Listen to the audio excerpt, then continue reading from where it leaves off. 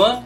Welcome to episode 352 of F-Stop, Collaborate, and Listen with your host, Matt Payne. Before we get started, I wanted to thank our latest supporters of the show on Patreon. These amazing folks have stepped up to financially support the show by visiting patreon.com/F-Stop and Listen. Thanks to Clay Guthrie, Kathy Proenza, Chuck Wood, William Bruce McConnell, Cindy Wilson, and Ben Williamson. Thank you all from the bottom of my heart. This week on the podcast, I recorded with Aussie photographer Tania Malkin, who comes highly recommended by her esteemed peers from Down Under. Tania was recently awarded in the Australian Geographic competition and won the landscape category with a stunning out-of-camera aerial image that stopped me in my tracks. Alright, let's get to this week's episode with Tania Malkin. Alright, Tania Malkin, it's great to have you on the podcast. Thank you for having me.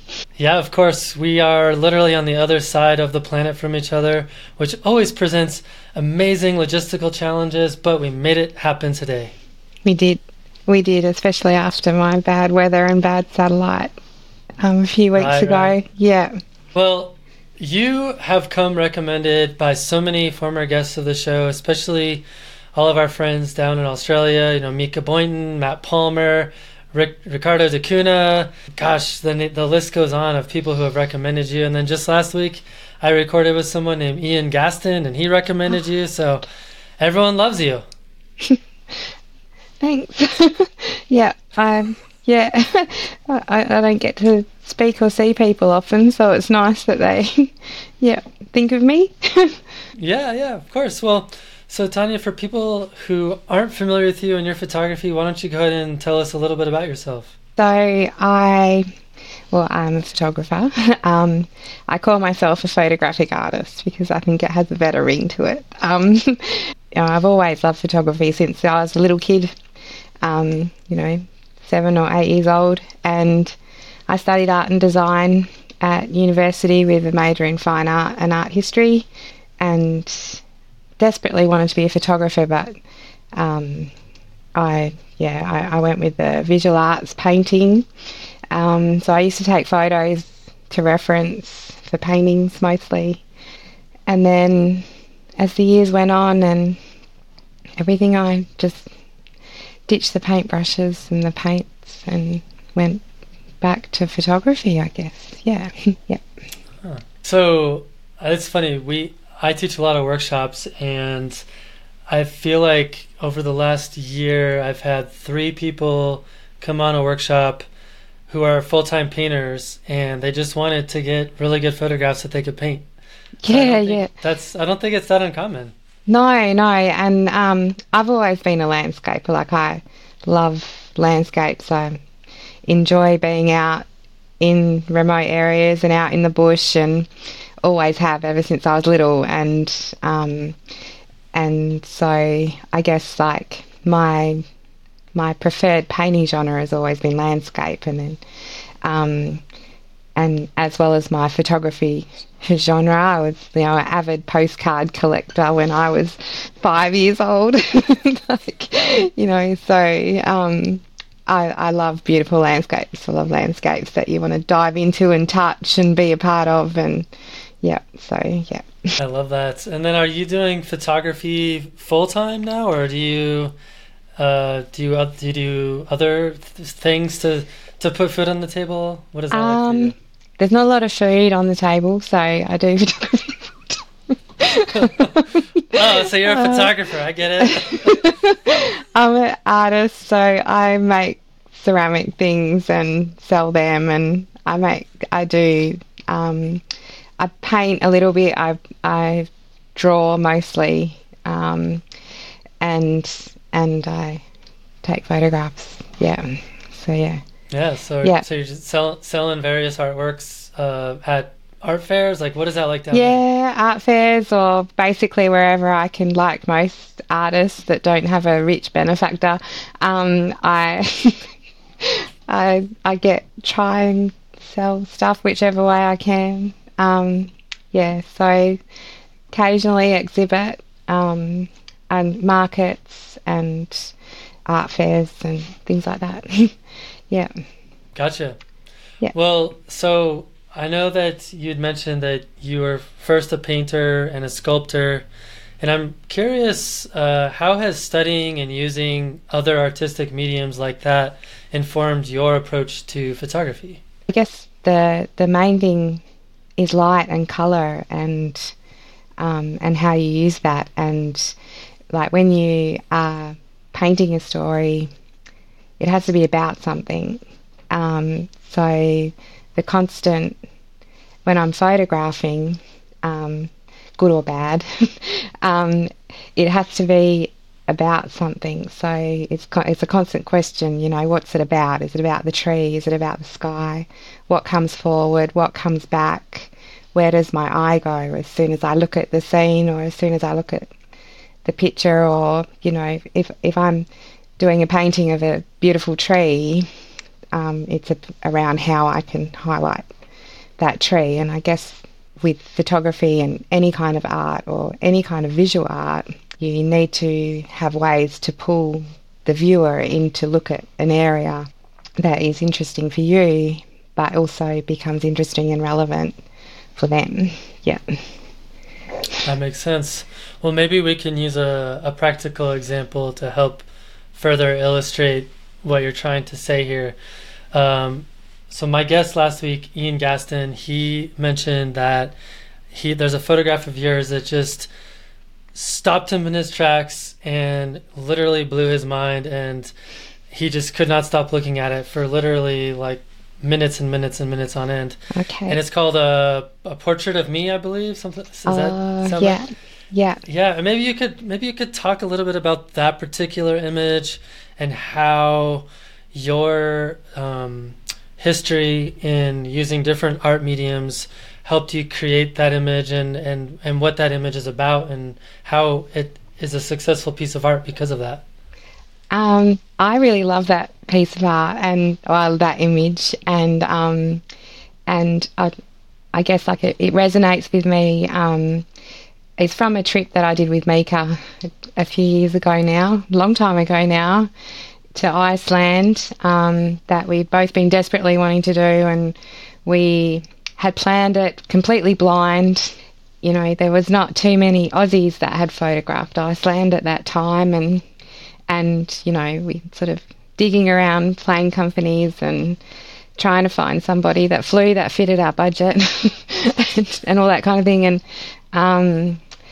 And I love black and whites, but I find it very difficult to, with aerials, there's not too many that hold up as black and whites. I think particularly in the areas that I photograph in Australia, because the colours kind of tell the story, and sometimes the contrast is created with the colour rather than the lights and the shadows. So I find it very, very hard to find an aerial that holds up as black and white. But that image from Iceland, which is an aerial over the glacial rivers, like most of the aerials in Iceland, but the human form in that image, and the two human forms that I could see, and the way that the water and the soil created it almost like it was veiled, and then the portrait of the woman standing behind the man, which I saw as a strong, solid figure, and the woman was kind of subdued and all of that kind of thing. So I guess when I took that image, I had some things going on in my life, like everybody, you know, and, you know, there's all that thing that us creatives go through, you know, am I good enough, am I not good enough? And, you know, you have that whole creative journey up and down. And, yeah, so I guess that image just, for me, perfectly represented where I was and had just come out of in that point of my life. You know, I sort of hadn't taken a photo after that for about 3 years. So that kind of said something about where I was sitting at that time. You know, even a photo with my phone. So I was focused on painting and drawing because of where I was at that particular time. And so I guess that image illustrates for me perfectly at that time where I was, what my story was that was relevant to how I was feeling at that time, I guess. So I just, the way that the woman is veiled and So yeah, that's the story. I'm curious.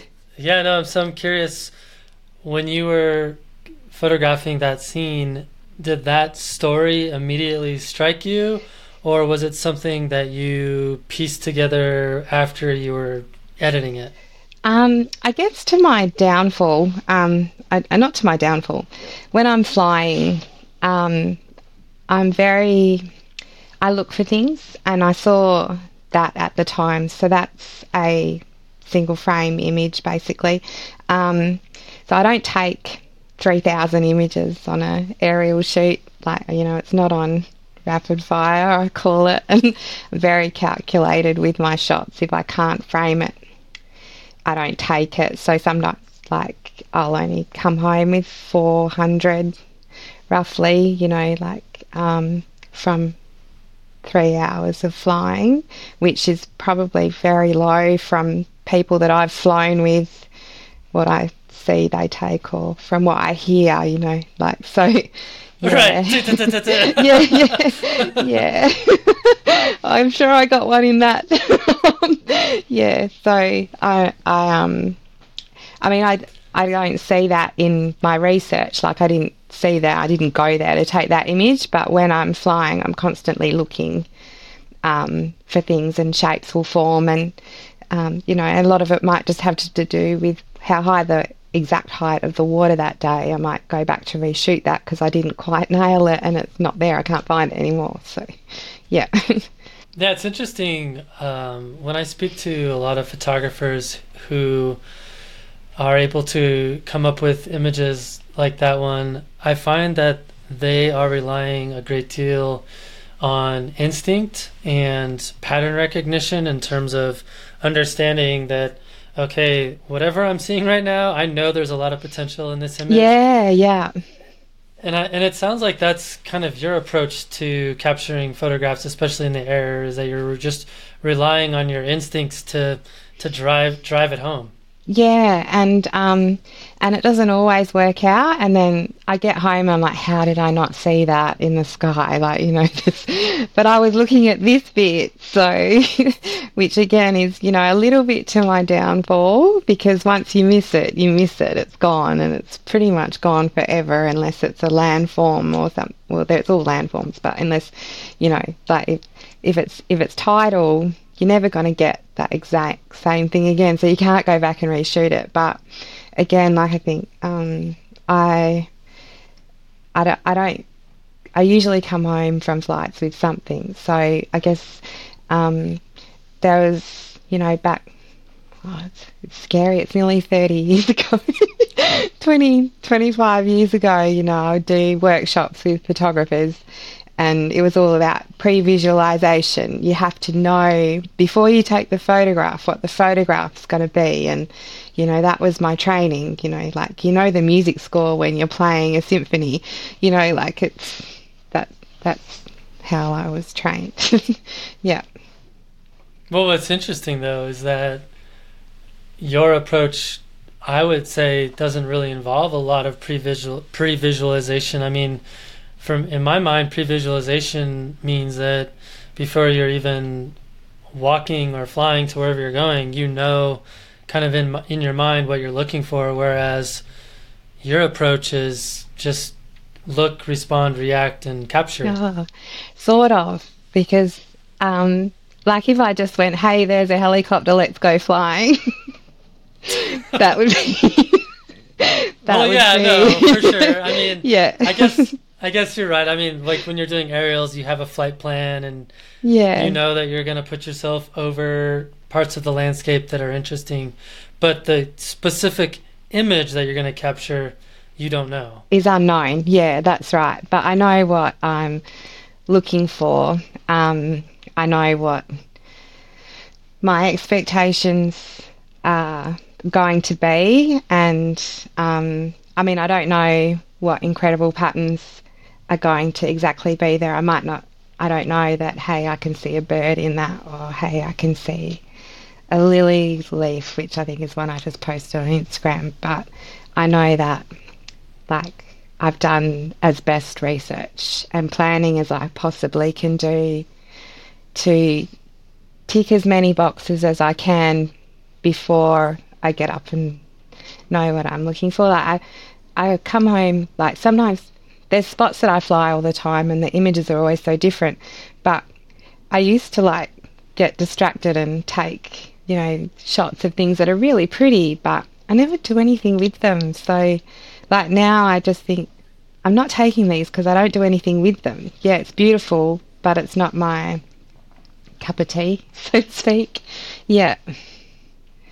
Yeah, it's funny. I find myself doing a lot of that too. I was actually, I spent about 5 hours today looking at all the photographs I took in 2023, and I was just trying to see if there was some stuff in there that I hadn't edited yet that I was really happy about. And yeah, I came across so many images that I remember being really excited about what I was seeing, and it was beautiful.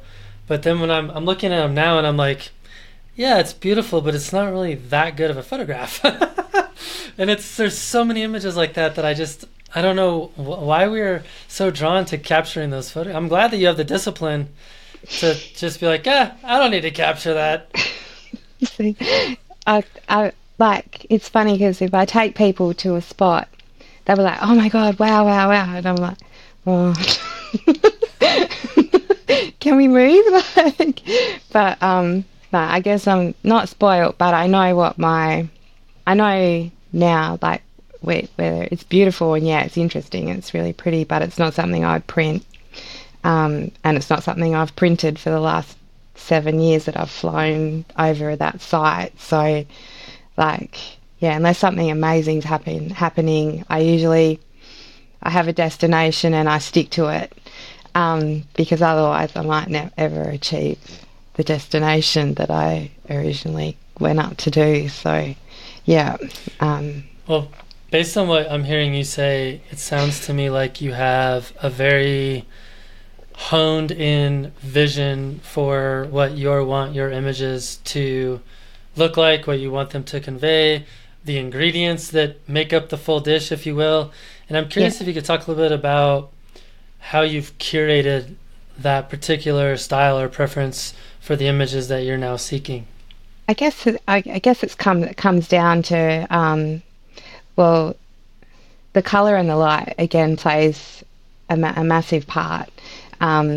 So, you know, and the locations where I can achieve that, particularly from the air, and again from the ground, like you stand at a vista, and you go, wow, this would be amazing at, you know, if there was a cloud and a, you know, rainbow and or, you know, and you plan to go back at a particular time, or, well, I do, like, you know, you're always looking for vistas to photograph, and you think, yeah, well, that's a morning or that's an afternoon, or, you know, it wouldn't matter if there was snow or and things like that. And I guess it's the same for me when I'm from the sky.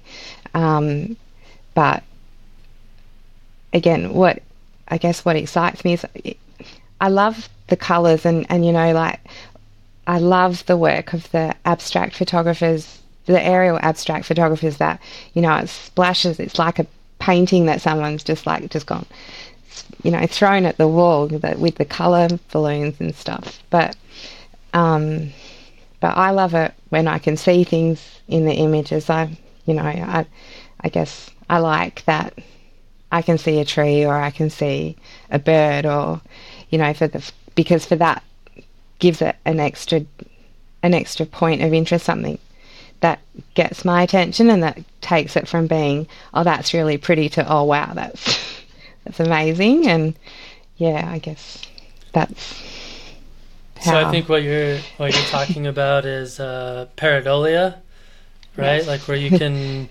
see faces or other Yeah, yeah, objects like a bird or a tiger or yeah. And a I person always, holding their arms up or something. You know I what I think mean? Yeah. totally, and photo judges should have to sit one of those tests, like, because competition judges should totally have to do an aptitude test with those. Like, yeah, it make my life much better. So many times people don't see the tree or the person or the look at it and go, what is You're like, that? can't you see it? It's really good. Damn That's you. funny. Did you not make pictures out of clouds when you were little? Well, that's funny. Actually, we just got done judging my competition that we do, the Natural Landscape Photography Awards, and there was a lot of images like that have, figures in the landscape or faces and it's always interesting because I think it's not that hard to find those kind of things, but I think what's hard is to find those things and it also be a really good photograph, like including light and shadow and like exposure has to be good, and it can't be too distracting, and I think it's hard. It is hard, yeah. Yeah, it is hard, and well, I think it's hard. But it's hard to frame it in the sky, and you can't. If you don't get it right, you can't go back. Like you can go back to a vista, and yeah, the light might be a bit different, and the clouds might be a bit different, but it's you get another go at it, but it's not. Can't usually go back and get another go at it from the sky. So, yeah. Yeah, So high that's risk, what I high find. reward. Yeah, yeah. Yeah. High risk, high reward. Yeah, definitely. So I'm kind of curious about the inverse of what we've been talking about. How has your engagement in photography helped inform your approach to, say, painting or ceramics? Again, in probably exactly the same way, because I find that as I've matured with my painting, my description of light has as well, because I understand the shadows and the highlights. I have a deep understanding of the colours in the shadows and the highlights, like blue shadows and purple shadows, and and where there should be magenta and where there shouldn't, and all of that kind of thing, and where there should be a royal blue shadow, where there shouldn't be a royal blue shadow.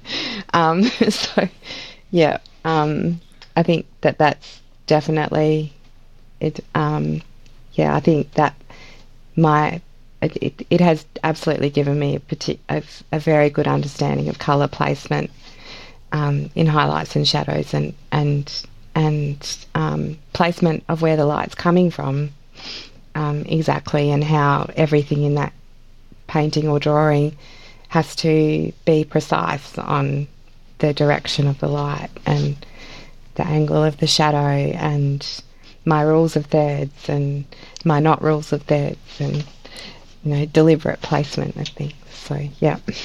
Okay. And That makes the sense. angles and perspectives that I use. Yeah.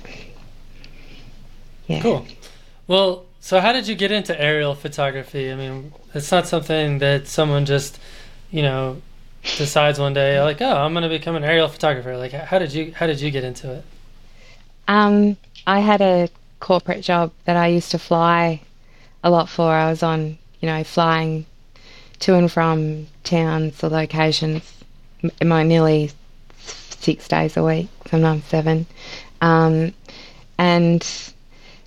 I used to always take my camera because I would go to some pretty good locations. The Australians would be familiar with, like, for work, or close, I'd go to places near Karajini or near Alice Springs, or the Kimberley, Broome, Darwin, Connemara. So they were my sort of work locations. So I'd always take my camera, and then I'd always have a window seat, and very cranky if I don't get a window seat. So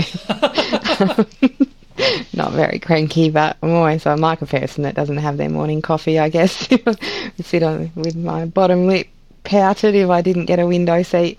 And then we'd be flying over places and I'd just be like, oh, I got to photograph that. I'd love to photograph that. And then there was a few aerial photographers, like who has unfortunately now passed away, Richard Waldendorp, who is a fantastic aerial photographer. He passed away around 90 last year or the year before.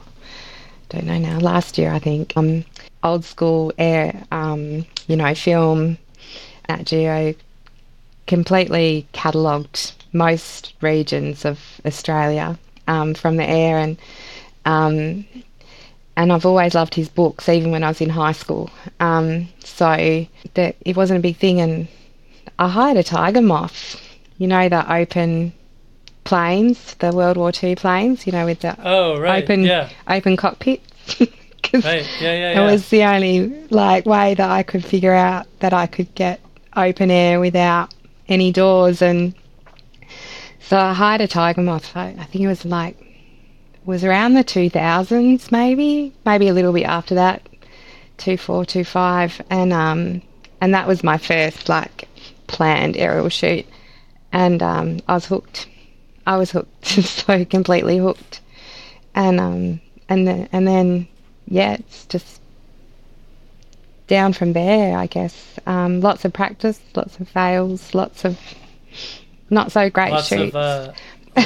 Lots of money that you've spent on fuel, lots of money and pilots, driving and pilots, and then of course back then you didn't have Google Earth, so you did sort of, but nowhere like it is now. So it was a lot of trial and error, with locations. So didn't really ever fly anywhere that I hadn't flown over in a big bus.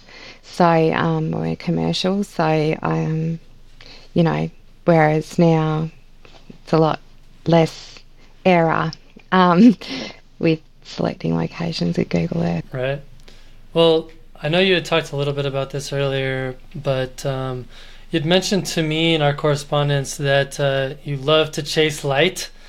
Yep. What does that look like when you're doing aerial photography? Because you're up high and, everything's lit up by the sun. So what does it look like for you? So I try and pick the right time of day for the right tide and what I want to shoot, basically. So like everybody, you've got golden hour and blue hour and all of that kind of thing, or you've got your middays. And I totally get why there's a lot of photographers around, landscapers, that shoot in their high midday sun because, sometimes that's appropriate for the location or the particularly from the sky. So I try to determine what it is I'm looking at, and with some GIS applications will give me measurements on the contours on the ground, so I know whether I'm going to have deep shadows or shallow shadows, and so I try and apply that, if it's tidal, the GIS application that I use will give me the depths of the sand waves or the sand dunes and that kind of thing. And so if I don't want shadow, or if I'm shooting a flat desert plain, it sometimes is better for me to shoot at a midday or early afternoon sun, because it's not going to give me shadows that interfere with what I want to photograph. Like if I've got cracked mud and the shadows are all going the wrong way, so they're going into the picture instead of out of the picture and all that kind of stuff. So that's basically how I would refer to what I'm chasing light. And sometimes I want long shadows, or I don't need shadows because the water and the wet ground will give the impression of shadows. So, and then if I've got wet ground on one side of a sand wave, which is the underwater dunes, and then I've got the actual shadow on the other side, it is really confusing for the viewer. So, yeah. Does that make sense? Well, Is that it confusing? does make sense. But I mean, it's funny that you say it's confusing to the viewer, because I think sometimes confusing the viewer actually can be a good thing, because it forces them to spend more time with the piece of with the image. Yeah, that's true. But I've also found with Photoshop, people say you Photoshopped that. Um, so Oh like, no, we're not what have going to you go done there, are here? we? You've put the shadows on the wrong side. I'm like, it's not shadow, it's wet ground. Because the light's hitting, yeah, like the hot light's hitting the same side as the wet ground. So, it's not a shadow, it's wet ground. That's why that's dark, and it's wet. It's dark because it's wet. It's not dark because it's a shadow. Yeah. Right. Yeah. Well, I will say that's one thing I personally really like about aerials, is that because the perspective is so different and it's probably not something you've ever seen before, it almost always forces you to like stop and look, like, whoa, whoa, whoa, whoa, what am I looking at here? And then, Yeah. okay, yeah, it's an aerial, but like, what else is going on here? And then that's what I like about it. Yeah, I love that's what I love about it too. You have to think, and people can make their own. Like if you've got a tree again, a tree in a vista, it's a tree in a vista. um, but with an aerial, it invites you into the picture to interpret it with something that's relevant to yourself at the time. Yeah. Right. And then I'm curious for how you approach your image making. Are you hoping that the viewer sees the same thing that you do, or are you just happy if they find something in the image that connects to them in some other way? I'm just happy if they find something that connects to them. Like if, it's about, I mean, as an artist, it's about somebody finding something that's relevant in the image to them at where they are at that time in their personal journey, and then that the relevance might shift and become something else at a different time. So yeah, if it's relevant to them and they consider it and they see something that I don't see, that's great. They can be they can be a photo judge.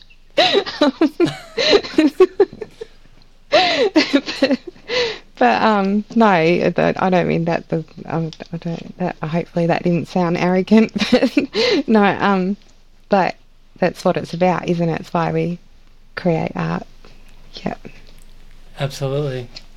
Well, earlier we've made a couple of jokes about how there's no food on the table, and about how much money you've spent on fuel and airplanes and things like that. Yeah. If someone doesn't have a lot of money, what are some practical ways that they can get into aerial photography?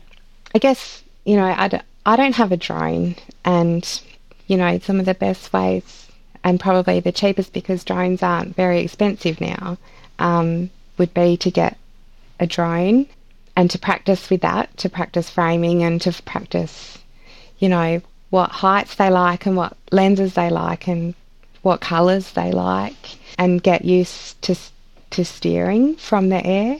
I guess would probably be the most cost effective way now with the drone. And like I go to buy a drone and then I change my mind for whatever reason.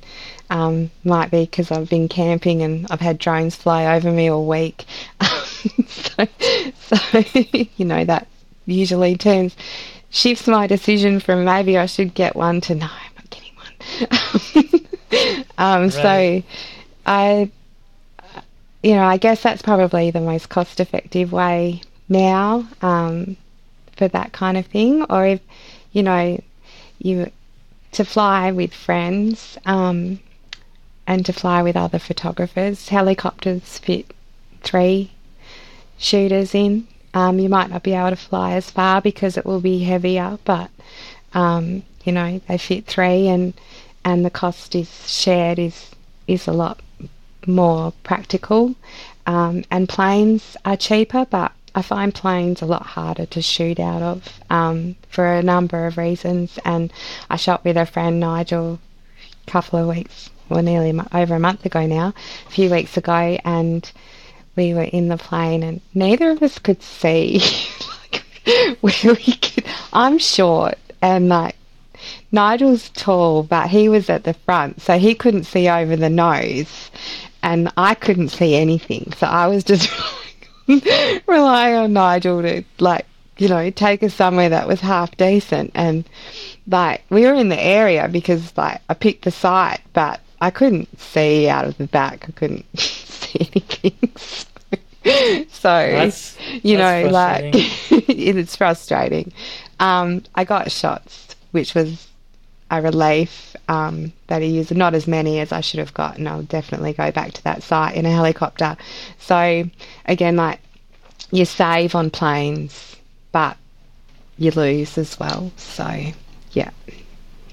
Gotcha. Yeah, I've only done, I've done 2 helicopter flights, and doors off helicopter, I'm in the window, like right, Yeah. like it's me and air right next to me. And that was honestly one of the most fun things I've ever done in my entire life. It's so fun. So fun. Yeah. Like, it's just so fun. Like, even, back, in the early 2000s, like, it wasn't easy to get a pilot that would take doors off planes, and helicopters I live in the north of Australia, and helicopters are everywhere because they use them for agriculture, and they use them, they're everywhere, and they're not hard to get. But further south you come, they're hard to get because it's windy. Like, it's so windy down south. It's not comfortable flying. But like, I was up in hot air balloons, and basically, if there was a way I could get in the sky, that I got in the sky. But yeah, the helicopters are so fun, especially when you're in like a proper media helicopter where you can be sitting on the skids and strapped in with a harness. And yeah. Have you done a hot air balloon? I have, yeah. I did a hot air balloon. How's that? Because I saw one flying around here the other day, and I was like, ooh, that would be really fun to fly around in that thing with a camera. It's really surreal because it's so quiet. Like, all you've got is, because you're not in a machine, you're in, and it's so quiet, and so you can't fly very high, obviously, but like it was such a peaceful, surreal experience. And because you're doing it like with perfect conditions as well, so like just I did early in the morning, and it was just massive long shadows. And I ran out of film. I was using film back then, so I ran out of film, and then all I had was this crappy old mobile phone that the old yeah, that's one of the first ones with a camera like this. I can't remember what brand. The little ones that would fold open. Right, like a razor, like a Motorola razor. Yeah, like one of them. And like, so I've got a couple of photos like from the end of that hot air balloon flight on my old crappy mobile phone, but I ran out of film, so yeah. That's funny. All right, well, I'm gonna shift gears on us here. So one thing you also mentioned to me, and it was more in the emphatic nature of which you mentioned this in your correspondence, that you do not like cities. And I was hoping you could explain a little bit what that's about for you. Oh, cities stress me out. Like, I'm not saying I'm a chilled out person. Like, I definitely have my idiosyncrasies with organisation and planning. So, but I like to be at Tania pace, which is zero pressure. Got it. And and I don't function well with like noise like going on, and so I spend nearly all of my time in the bush. Well, I live in the bush, and I live in a place that I think the population is just over 200 people. So oh wow. And there's no traffic lights. There's not even a crosswalk or a roundabout. And then I live, it's about 200 k's, 2 hours from the nearest city. And then, but I've just spent 4 months out bush with my dog and my swag, which is just, do you guys know what a swag is over there? No, I was hoping you could tell me what the heck that is. A swag is just like a roll-up mattress canvas little tent thing. I guess like a hiking tent, but in Australia it's a swag, which contains the mattress, and you just roll it up. It goes, in your car. Gotcha. So yeah, it's just been my dog and me for 4.5 months in the bush. So I know in Australia, y'all say in the bush all the time. And, we don't have anything like that here in the United States. Basically, you say like for us, it's like wilderness. Wilderness, yeah. The desert or the mountains. Like we're more specific about in the environment. So like when you say the bush, is that just like a overarching term that refers to outside? So where have I been? I've been in the desert, and I've been we don't really have mountains, we got hills. So I've been in the hills, which I guess would be your mountains.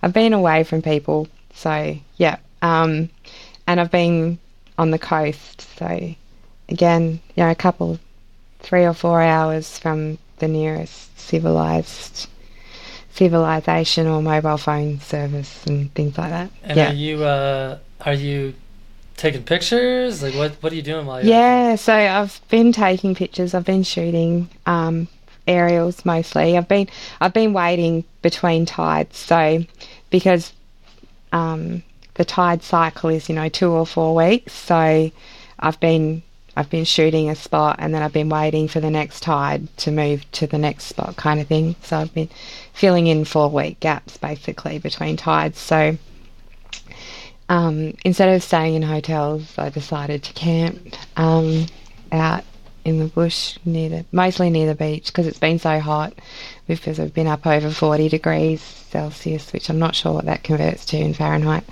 But it's been hot. It's been well over 40 most days. So so that's where I've been. I've been hiding out in the wilderness. So what does that lifestyle look like for you? I mean, are you by yourself, with other people? Are you just me and my dog, just by myself, me and my dog, and And like, what are you doing for food? I don't eat a lot. Like, I kind of lived off cheese and tomato sandwiches for about the last 3 months.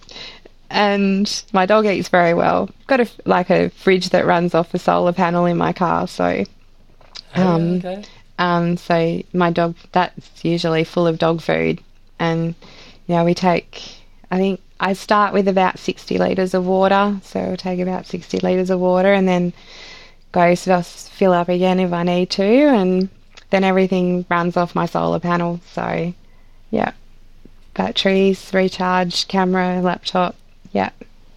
I've got a refrigerator that runs off my solar panel too, but it's usually full of beer. I couldn't negotiate on the space for alcohol. Alcohol got ditched for dog food and camera equipment. Three tripods, 2 camera bags, like a whole lot. Gotcha. Yeah. Well, another question I had for you, because this came up in the conversation I had with Mika as well. How do you try to increase awareness around the indigenous owners of the areas that you like to photograph?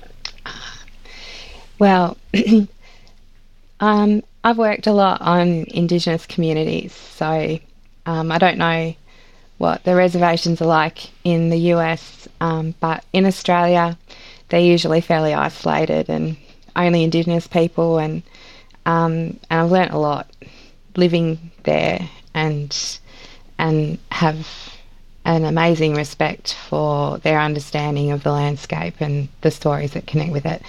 And I guess in Australia, until fairly recently, maybe the last 10 years or so, most Australians have been very ignorant about, the Indigenous connection and the stories and the ownership of the land and all of that kind of thing. And I think that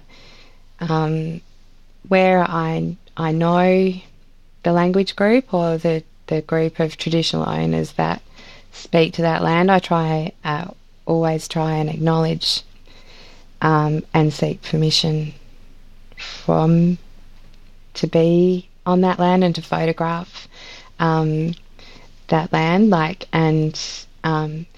There might be designated tourist areas where people are allowed to go, like they've, sort of said that they can go there, but I just try to make sure that I photograph it in a culturally appropriate way.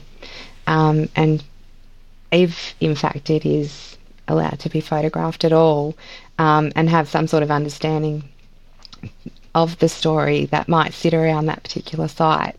And then where I know definitely that there is a tie to that site to a language group, then I will usually always try to acknowledge that group and also share the images with the appropriate organisation of who owns or speaks for that location. And also, if there's a story around it, like there's a place called Kalu Kalu, which is the Devil's Marbles, for example, in Northern Territory. They ask people not to climb on the rocks, or and so if I post an image from there, I'll try and include that the traditional owners have asked that you don't climb on the rocks, that it's Kalu Kalu, that it's Kalu Kalu is so much nicer than the Devil's Marbles. It is. But yeah, so, and then use that as the reference. There's a place in the Kimberley called the Coburn Ranges, which is also called Duttaroo. And so, if I can educate that the actual name is Duttaroo, not the Coburn Ranges, then, it's a step towards respect and an ongoing education, and a need, for people to appreciate and understand the culture that goes with it. And I think it helps you appreciate the landscape around it as well, and to seek, once you have a little bit of information, you seek more. So, yeah. Yeah, I was just thinking as you were talking that I have a feeling that, you're spending more time than the average person trying to understand some of these stories of the Indigenous people and kind of what specific landmarks or different landscapes have meant to them, either through rituals or traditions that they might hold with those areas. And I'm curious how, for you, how learning about those stories and about those connections has influenced your approach to capturing images in those locations. I think particularly with the Australian Indigenous culture, it's not a competition, and there's nothing competitive about the culture at all, and it's very much observe and decide. And I think when you're photographing an area that is incredible and untouched and so magnificent, the need to rush around and take as many photos as you can, and oh my god, like I've got to look at that, let's just run over that, and without stopping and appreciating the awesomeness, I guess really is the only way to put it, that's around you.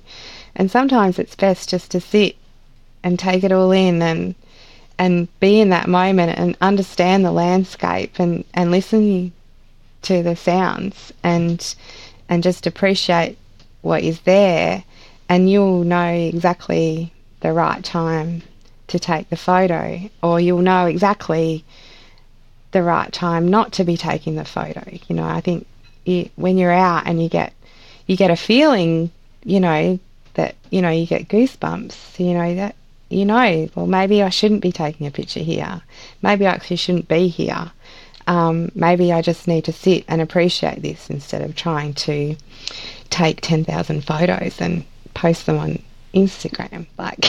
So I think there's, and I guess, we have, it's not about climbing the mountain and getting to the top.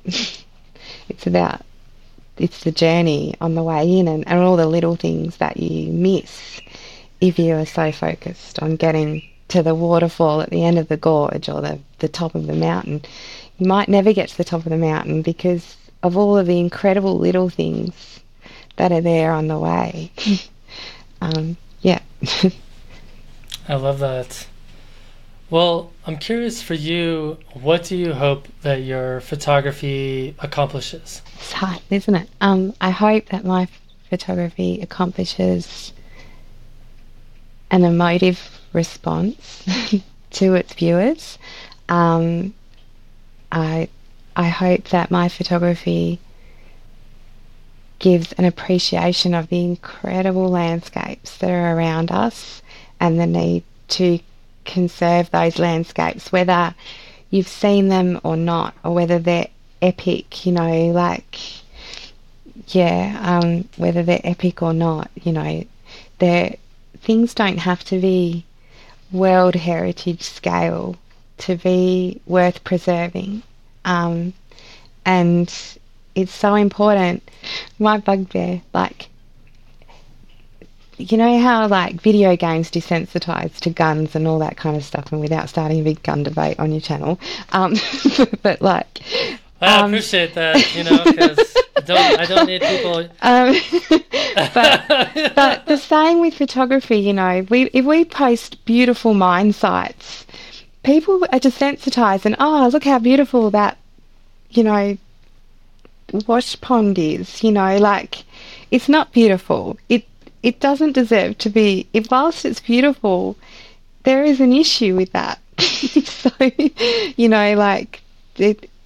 there's a guy that's doing, I can't remember his name, that's doing Beautiful Toxic is his project at the moment, which I think it's Beautiful Toxic, but it's like an aerial documentary of beautiful toxic waste.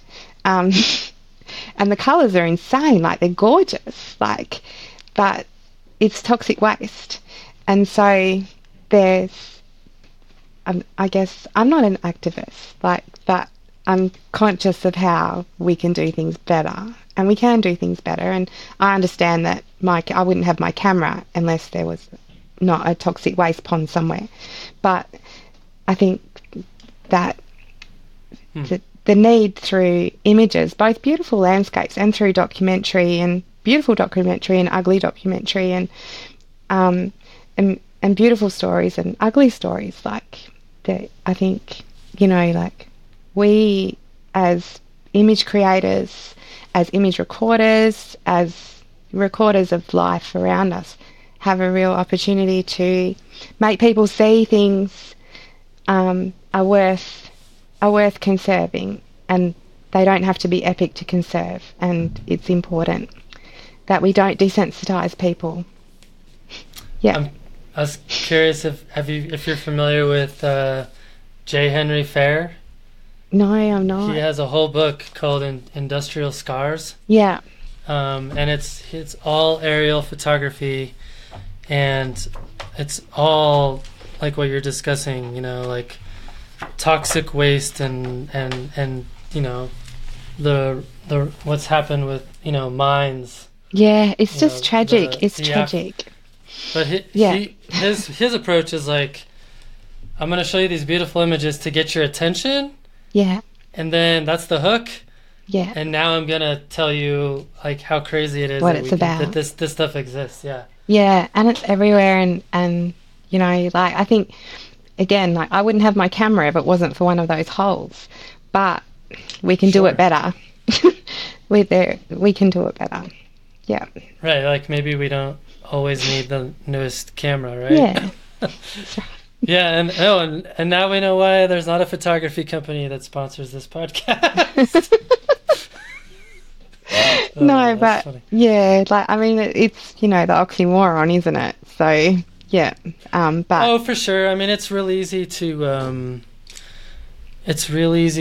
feel hypocritical, right? Because we're using electricity to record this episode, Yeah. and then, that's right. that electricity requires the consumption of resources unless all of our, unless everything's green Yeah. or whatever. So I mean, it's hard. It's hard.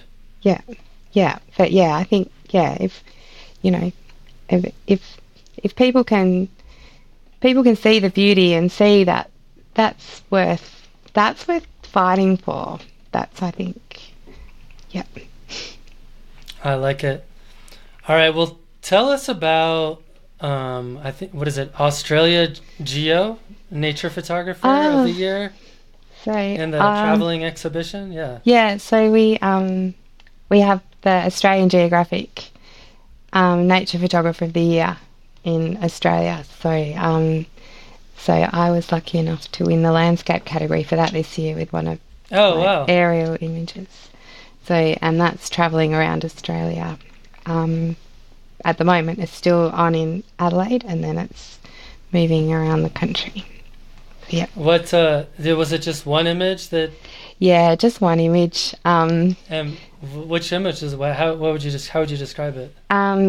I describe it as a landscape within a landscape. So it's an aerial image, and it's of the alluvial fans. So like I see a tree and clouds, and hills and things like that. So I call it a landscape within a landscape, where it's actually creeks, and it's a creeks. It's a dry season creek, a wet season creek system. So a dried out creek system, basically. Gotcha. Yeah. That's cool. So how has that impacted you at all in terms of winning that? Has it gotten you print sales, or like what has it done for you? So it didn't get me print sales because I released a limited edition print earlier this year with my exhibition. I had an exhibition earlier this year of that particular print. So I think like AusGeo allowed us to opt in for print sales with that exhibition, but I opted out because it was going to screw with my limited edition. Right.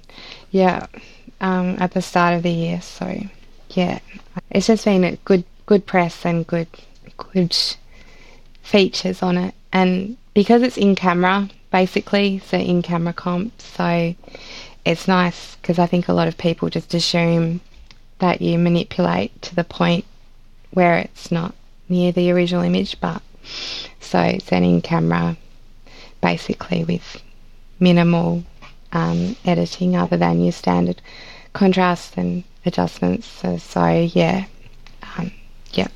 Is that particular approach to making photographs important to you? I think it is because my technical skills are a little bit 2005 with Photoshop. Okay. No, that's fair. Maybe that's not fair. Quite 2005, probably a bit more 2010. So I try and get it right in the camera as much as I can. Yeah. So, I mean, and you can make a good photo. You can't make a bad photo good, but you can very easily make a good photo bad in Photoshop most of the time, I think, anyway. Yeah, so no, I try and get it right. I try and get the conditions. I'm hopeless with dropping in skies, and actually I'm really bad. I don't really know how to do it. I keep thinking I'm going to do an upgrade skills Photoshop, and it would probably really help if I read the Adobe newsletters that come out to my inbox every month and actually did their tutorials. But I need to do a bit of upskilling with Photoshop, so if anyone can suggest somebody, I'm all up for suggestions on some good Photoshop workshopping. I sort of did my Photoshop training when I converted from film to digital, and then I didn't do too much after that. A few little professional development type courses, but Well, I mean, hey, it goes to show though that you don't necessarily have to use Photoshop to create beautiful photographs. no, and I think it's the thrill of the chase, like that's half the fun of. That's the good thing about photography is you get to go out there 25 times to a tree to wait till the light's perfect to get the shot, like it's, or, you go up, that's 3/4 of the fun, I reckon, is actually getting the image. So the less time I spend on the computer, I'd rather spend time on the computer researching than editing. Yeah. That makes sense to me. Yeah. All right, so along those same lines, tell us about the Fuji GFX Grant Challenge project that you're working on called Ebb and Flow. Ebb and Flow. So I applied for the Fuji GFX grant, which I don't know if you're familiar with the GFX grant. I'm actually not. I mean, I know I'm familiar with Fuji GFX, but I didn't know they had a grant. Yeah, so Fuji have a grant challenge every year, and where they give struggling photographers some money to do a project. And my project was Ebb and Flow. Well, they don't give you money to do the project. They contribute to some of the costs of the project. So you apply, there's an application process, and then I think there was 5 international, five Fuji worldwide grant winners, and then I think there was 10 regional grant winners. I'm not sure of the numbers, I'm sorry Fuji if I've got that wrong, but I was a regional grant winner, and I got some money to go towards my project Ebb and Flow, which is basically the story of water and life and how it impacts life from the air. So the relationship with water and the desert, the relationship with water and the ocean. Water is the ocean, but, well, not really. The ocean is, how would you describe it? Ocean is an ecosystem. And the savannas, and basically the relationships of water with the landscape in Australia. And so that project, I handed 20 images over to Fuji about a month and a half ago now, 2 months ago, all shot on the GFX. I love the medium format because I was shooting 35mm, 35mm equivalent DSLR, and that's on exhibition this month at Fuji Square in Japan, in Tokyo, and then I think it travels, and yeah, so my project, is basically the environmental relationship between water and life, and the life it gives and the life it takes away, and the life it nurtures. That's awesome. Yeah. Well, congratulations on that. Thank you. Yeah. Yeah. I was shocked. I guess I've been working on it for a long time, the Ebb and Flow series, and then I think I've nearly got there. So the Fuji part is done, and then my part, hopefully not too many more months shooting, and I think I will have a fairly comprehensive body of work. Yeah. Nice. All right, well, I have one more question for you. Who do you recommend for the podcast? Who are some people that we need to learn more about? Crystal Wright, an amazing photographer, but also an amazing adventurer woman. So she has some beautiful work and does some amazing things. If I could even climb a quarter of the mountains that girl climbs, I would be happy. So Guy Havel, I love his work. His work it's simple, and the colour palette is beautiful. The composition is beautiful. His his work. He did big documentary series on in the US last year, but he's an Australian and his work is amazing. Hugo, I don't know how to pronounce her name. Hugo. I just follow. Ho? Yeah. Have you had her she's on? Great. Yeah, she's been on the show. Her work is fantastic. Just a master of black and white. Hey, well, I reckon. Absolutely. Modern master of black and white. Whenever people ask me for recommendations on black and white, I'm like, gotta check this one out. Oh my god! And like, I've been following her for a number of years, and I just can't believe she hasn't got 2 million followers kind of thing. Like, her work is just exquisite, so good. Well, a local NT girl that I think just takes beautiful images that sum up the Northern Territory beautifully is Jodie Bilski, and she's based in Darwin. So, yeah, I think she does some beautiful. Her colour palette's beautiful, and just takes some beautiful landscapes without hitting the saturation slider too much. And her work's it's very delicate and just beautiful. But that's who I would recommend. With obviously people like Mika who's already been, but yeah. Well, awesome. Well, Tania, this has been super fun.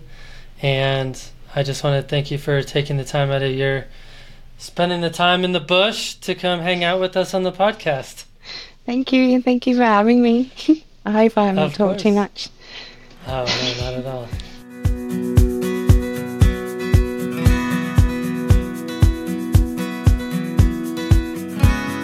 Well, thank you to Tania for the wonderful conversation on the show today. I really appreciate your thoughtfulness and your great recommendations. Congratulations on all of your newfound success, which of course is well deserved. As always, I love to hear from listeners on your recommendations for guests, or perhaps you think you'd make a good guest. Let me know. That's all for now. Thanks for stopping in, collaborating with us, and listening. See you next week.